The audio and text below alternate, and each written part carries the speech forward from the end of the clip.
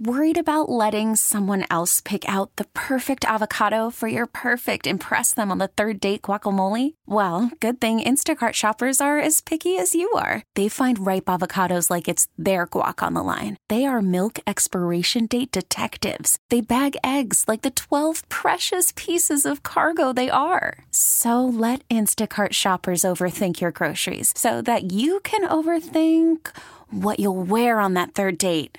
Download the Instacart app to get free delivery on your first 3 orders while supplies last. Minimum $10 per order. Additional terms apply.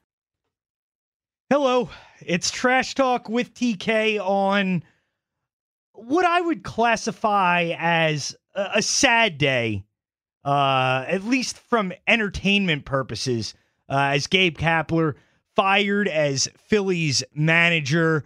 For the organization, it's the right move. I mean, Gabe Kapler deserved to go. He didn't do a good enough job in his 2 years here to warrant another year as Phillies manager. And from that perspective, it was the right move. It was the move the Phillies had to make. And, you know, I was kind of surprised that there was much decision-making involved with this because you knew coming off of this season which, let's face it, was epically disappointing. I mean, you go from 80 and 82 to 81 and 81 after all the offseason additions. I don't want to hear about the injuries, any of that stuff. The bottom line is you made massive improvements, or you thought you made massive improvements, and you only got one game better. That's not good enough. When that happens, people get fired. It's just the way it works in not just Major League Baseball, but professional sports. And usually the first person to go, the easiest person to let go is the head coach or the manager, because then you're not changing your organizational infrastructure, but you're getting rid of somebody to kind of appease the fans. And I think that's what some of this was. Like I said, I don't think Gabe Kapler did a good enough job. I don't think that he was the right man for this job. Not from a perspective as, you know, oh, he doesn't mesh with this city. I think that was overblown massively. You know, if a guy wins, I don't care what his personality's like. If he wins and he gets results, that's all I care about. I mean, people will talk forever about, you know, personality matters and, oh, look at Buddy Ryan. His personality is great. Buddy Ryan sucked, okay? Buddy Ryan sucked as a head coach. And how much did it matter that his personality meshed with Philadelphia? The guy didn't win a damn thing. And, you know, and people dislike Andy Reid. I'll talk about this forever. But Andy Reid's personality didn't mesh with Philadelphia. He was there for 14 years, had a lot of success. Did he ever win the Super Bowl? No. It doesn't mean Andy Reid was a bad coach. As long as the guy gets results, that's all that matters. I don't give a damn about the personality with the fans. That did not matter to me at all. But when you look at how Gabe Kapler managed this team, and I'm not talking from a strategical perspective. I'm not talking about, you know, in-game moves, setting lineups, pitching changes, stuff like that. Because we can always quibble about that kind of stuff. You know, unless it's egregious, it's tough really to know exactly what the right moves are. And when you look at Gabe Kapler's roster, I think he was dealing with a short deck for a lot of this year. I mean, with all the bullpen injuries, you know, he didn't have any bullpen to work with. But the reason, in my mind, why Gabe Kapler deserved to go, and his biggest failure as Phillies manager, was his failure to motivate the guys in that clubhouse and the guys on this team. Because you look at this team, there was never at any point in his 2 years here, and more specifically this last year, there was never a sense of urgency. There was never a sense of, you know, things are going bad. We need to turn it around right now. We need a kick in the ass, and we need to go change the way this season is headed. That never happened. And when you hear Gabe come out publicly and say, we're going to go on a run, look at the Nationals and the Mets and the Braves. They've all gone on runs. We're going to go on one too. Not necessarily. And the evidence supports that. Because when you look at this Philly season, when was the one time that you saw a different attitude from this team? When was the one time you saw some urgency, some energy, some excitement? It was right after John Maley got fired. Charlie Manuel took over as hitting coach, and it served as like a kick in the ass for this team. You know, it spurred them on. It got them fired up about something. And I feel like with Gabe Kapler, there weren't enough of those instances. There weren't enough times where this Phillies team had a sense of urgency. And that does matter. And for that reason, that's the biggest reason why I do think Gabe Kapler deserved to go. Now, the manner in which this was done, I think was ridiculous. I think it was embarrassing. I think it was unfair and disrespectful to Gabe Kapler. You know, to take almost 2 weeks after the season's over and string this guy along as if, you know, that he has a shot to come back. What purpose did that serve? What purpose did that serve? And you could say, oh, well, maybe he didn't know. Maybe he was deciding. Maybe he was going through, you know, a process of making sure this was the right move. That's BS. That is total BS. John Middleton had the last 2 months to come up with this decision. I mean, once you're eliminated from playoff contention, the decision's got to be made. This shows me that John Middleton is completely disconnected from his fan base. Or not his fan base, from his organization. That he doesn't know what's going on behind those walls. If you need to wait till the end of the season, then you need to figure out whether Gabe Kapler is the right guy for the job. Then you need to go around asking players and asking front office people and asking people in your organization whether a change needs to be made. That shows that you are just lost. That you have no clue what the hell is going on in your own building. There's no excuse for that. And by the way, this wasn't enough. Firing Gabe Kapler was the right move as far as the manager's concerned, but you didn't go far enough. The bigger problems are still here. The front office is still here. Klentak and MacPhail are still here. So what exactly is going to be changed by this? I mean, it's a start, but it's not enough. And the bottom line is, this organization has problems way bigger than Gabe Kapler. Way bigger than Gabe Kapler. And they have problems that stem larger than Klentak and MacPhail. The problem is John Middleton. And people don't want to admit it for some reason. And this is why the personality thing is such a joke. It's such a joke. Because, you know, people will say, oh, we trust John Middleton as an owner. Look at the things he says. He's like us. You know, he wants his bleeping trophies at Eagles games and Jeff Lurie's box and all this crap. That's what it is. It's crap. John Middleton doesn't know what he's doing. John Middleton is incompetent as an owner. And who gives a damn if his personality meshes with Philadelphia if he doesn't know what he's doing? Seriously, who cares?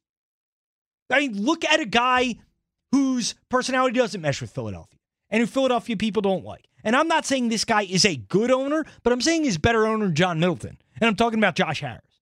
Josh Harris doesn't have personality that meshes with Philadelphia. But at the end of last season, after that playoff loss to Toronto, I'd say over 50% of people in this town wanted Brett Brown fired. What did Josh Harris do? Right after the season, takes all the intrigue out of it. The next day, Brett Brown's coming back. We know Brett Brown's the right guy for us. Brett Brown's coming back. Is it going to be the right decision? We'll see. But at least he shows conviction. At least he has an idea what's going on in his organization. He didn't wait 2 weeks till after the season to decide whether, you want to bring the coach back. No, he knew that was the right thing to do. John Middleton has no clue what is happening with his organization. If he did, Klentak would be gone, MacPhail would be gone, and the changes this organization would have made would have been much bigger than Gabe Kapler. And until, John Middleton starts taking his job more seriously, because honestly, I don't think I think he looks at this as like a toy. The Phillies are like a toy. Like last offseason, oh yeah, I'm going to go out and buy all these players. Well, it didn't work. So what's your backup plan? He's got no backup plan. Because all he does is listen to MacPhail, listen to Klentak, finally breaks away and fires Gabe Kapler. He did this for a public victory. John Middleton didn't do this because he thought it was the right thing to do. Obviously, he didn't know what the right thing to do was, or else he would have done it right after the season. John Middleton is the biggest problem with the Phillies organization. And until people start to realize that, nothing's going to change. Nothing's going to change with this organization. I mean, you can't force an owner to sell the team, but you can at least start calling the guy out for being the incompetent, joke that he's become.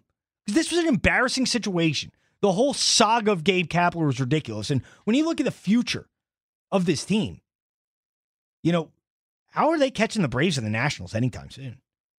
Those other teams have far better young talent. They're far better run in the front office. They have far more resources to get better. What are the Phillies going to do? I don't care who they bring in here as manager. I don't think a lot's changing. I mean, my choice would be Joe Girardi probably because he's the complete opposite of Gabe Kapler, and I think that's the kind of manager this team needs. But the bottom line, I still think this organization's in really bad shape moving forward, and John Middleton's the one who has put them in this situation. Now I want to talk about the Eagles' big game this Sunday in Minnesota against the Vikings, the start of a really rough stretch for the Eagles, and thanks again to the Phillies for not getting the playoffs. This is kind of why, the theory is that the MLB specifically scheduled the Eagles to have 3 straight road games at this time of year because the Phillies would likely be playing in the postseason. Obviously, that's not the case, and the Eagles get screwed to have to play 3 consecutive road games against tough teams, too. Tough places to play. I mean, you're playing in Minnesota, at Dallas, and then at Buffalo. It's a rough stretch. And then you have the Bears at home before the bye. And I've kind of talked about this recently on my shows that the Eagles need to win 3 out of these next 4 games. And one of them needs to be Dallas. Because when you look at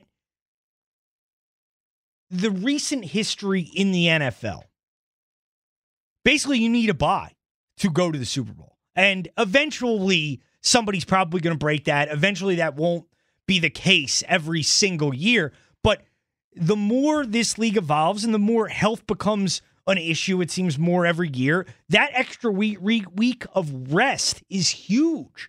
And no team who hasn't had a bye has gone to the Super Bowl since the Ravens went and won it in 2012. Since then, all 12 teams that have made trips to the Super Bowl from 2013 to 2018 have been the 1 or 2 seed and had a bye in the first round. So obviously that bye is critically important to getting to the Super Bowl. And you think realistically, to get a bye, you probably need to get to 12 wins. And the fact that the Eagles are 3-2, getting to 12 wins is not going to be easy. It's not going to be easy. You got to go 9-2 the rest of the way to finish at 12-4. I don't think it's impossible. I don't think it's impossible for this team because I think this team is very good. And they played well at times this year, have struggled at others. And obviously the injury to Deshaun Jackson, which, I'm starting to really get concerned about.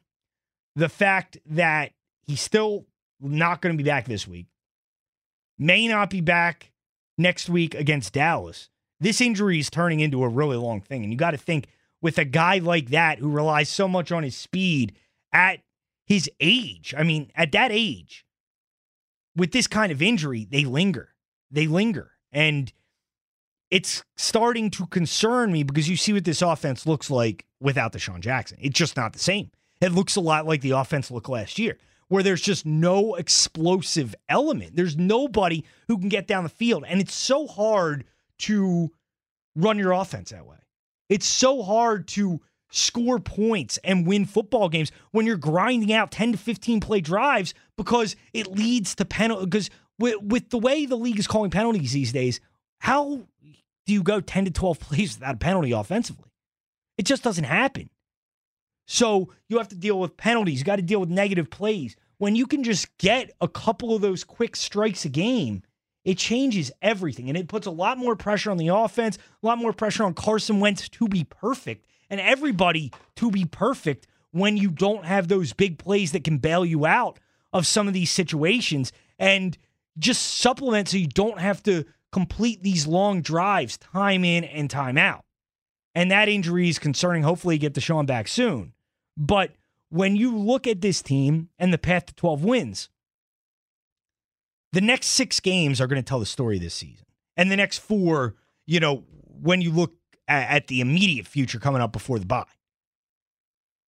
If you can get 2 of these next 3 games, you get to, what would that be, 5-3, and then you have a home game with the Bears before the bye. I think you should win that game. At home against the Bears team that has looked inept offensively, whether it's Mitch Trubisky, quarterback, or Chase Daniel, we know stinks.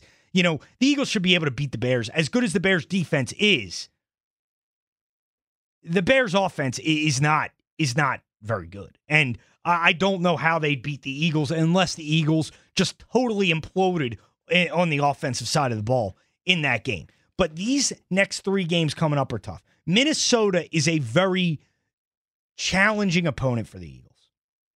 They have a good defense, but a defense that the Eagles haven't moved the ball on the past 3 years, really. I mean, last year, the Eagles moved the ball effectively in that game. They had bad turnovers. I mean, remember Jay Ajayi had a bad fumble in the game last year against the Vikings. The Eagles shot themselves in the foot time and time again that game.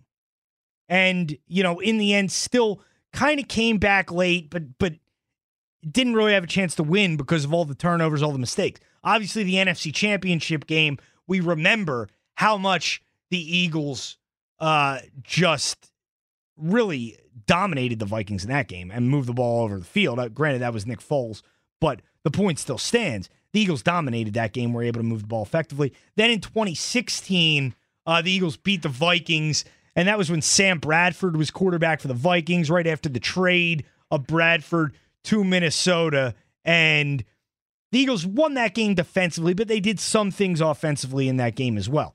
But it's one of those games where the Eagles have shown the ability to move the ball on this team in the past. The Vikings offense has a lot of good skill position players, but Kirk Cousins is not playing well. I mean, they won in New York last week, a game you'd expect, but Kirk Cousins is the kind of guy, he beats bad teams, struggles to beat good teams. And the Eagles, I am worried about the secondary. The injuries at cornerback didn't really cost you last week because you were facing Luke Falk and the Jets, and they had no ability to throw the ball whatsoever. The Vikings have good weapons. I mean, Stephon Diggs, Adam Thielen, Dalvin Cook is, one of the top rushers in the league right now. The key for the Eagles in this game is you got to stop the run. You got to stop the run. You got to make Kirk Cousins beat you. As much as it is scary with your corners, things are really going to get bad if you allow Dalvin Cook to run the ball offensively. Then you got to bring help up in the box. Then that allows Cousins to get the matchups that he likes. And when Cousins is on and Cousins gets the matchups that he can take advantage of, he can play well. He's shown that ability. That's why he got signed to that massive contract. As much of an overpayment as it was, he got that contract because he's capable of playing well. That's why you got to stop the run, be able to sit back in coverage and allow, Malcolm Jenkins, Rodney McLeod, the linebackers, allow them to help out your corners, whether it be Craig James or Orlando Scandrick or, Sidney Jones. Hopefully he'll be able to go, but we know you can't really rely on Sidney Jones, even if he is active for the game, to stay in the entire time. So you got to stop the run. You got to get that pass rush. I mean, the pass rush was great last week. We'll see this week. I was very skeptical. I thought last week it was more the Jets than the Eagles being good. We'll see this week. Can they replicate that this week? Can they get that kind of pass rush against a better offensive line, against a far superior offense than the Jets in the Minnesota Vikings? So to me, this game really comes down to the Eagles' defense. It does. The Eagles are going to have a big game defensively to keep the Vikings off the board. I think the offense will move the ball. I do. I mean, points are going to be, it's going to be tough to come by those big plays as we've seen. But the Eagles have moved the ball on this defense in the past. Granted, all those games we talked about were in Philadelphia. The Eagles now going back to Minnesota for the first time since the Super Bowl. Haven't played the Vikings in Minnesota since, I believe, 2013. So it's been a long time since the Eagles have made a trip there to play the Vikings. And they're going to have to move the ball effectively and score a decent amount of points. I think if the defense can hold Minnesota to 24 or less, the Eagles should win this game. because I think the Eagles can churn out, 3 touchdowns, 2 field goals, maybe 4 touchdowns, get to that 27 to 30, 31 range. I'm going to take the Eagles in this game. It's a tough call. It's a tough game for me to pick. But I think the Eagles are the slightly better team. And on the road, it is tough. I feel much better about this game as if it was at the Link, obviously. But I like the Eagles. I'm going to say 27-24, a late Jake Elliott field goal, possibly as time expires to end it. But to me, this is a defensive game. If you let Dalvin Cook get going, if you let the Vikings offense get clicking, I don't think the Eagles will be able to win a total shootout. But if you keep it in that mid-20s range, I think Carson Wentz and this offense will be able to do enough to win this football game. And I'll take the Eagles in this one, 27-24. That'll do it for Trash Talk with TK. I'm TK Tom Kelly. Listen to me tomorrow night. I'll be on the air Friday night into Saturday morning on 94 WIP, 2 a.m. to 5 a.m. We'll go through the whole NFL card then and talk about the MLB postseason, the choker, Clayton Kershaw. We'll get into all that on the show, so make sure you catch me then. Talk to you guys next week. See you.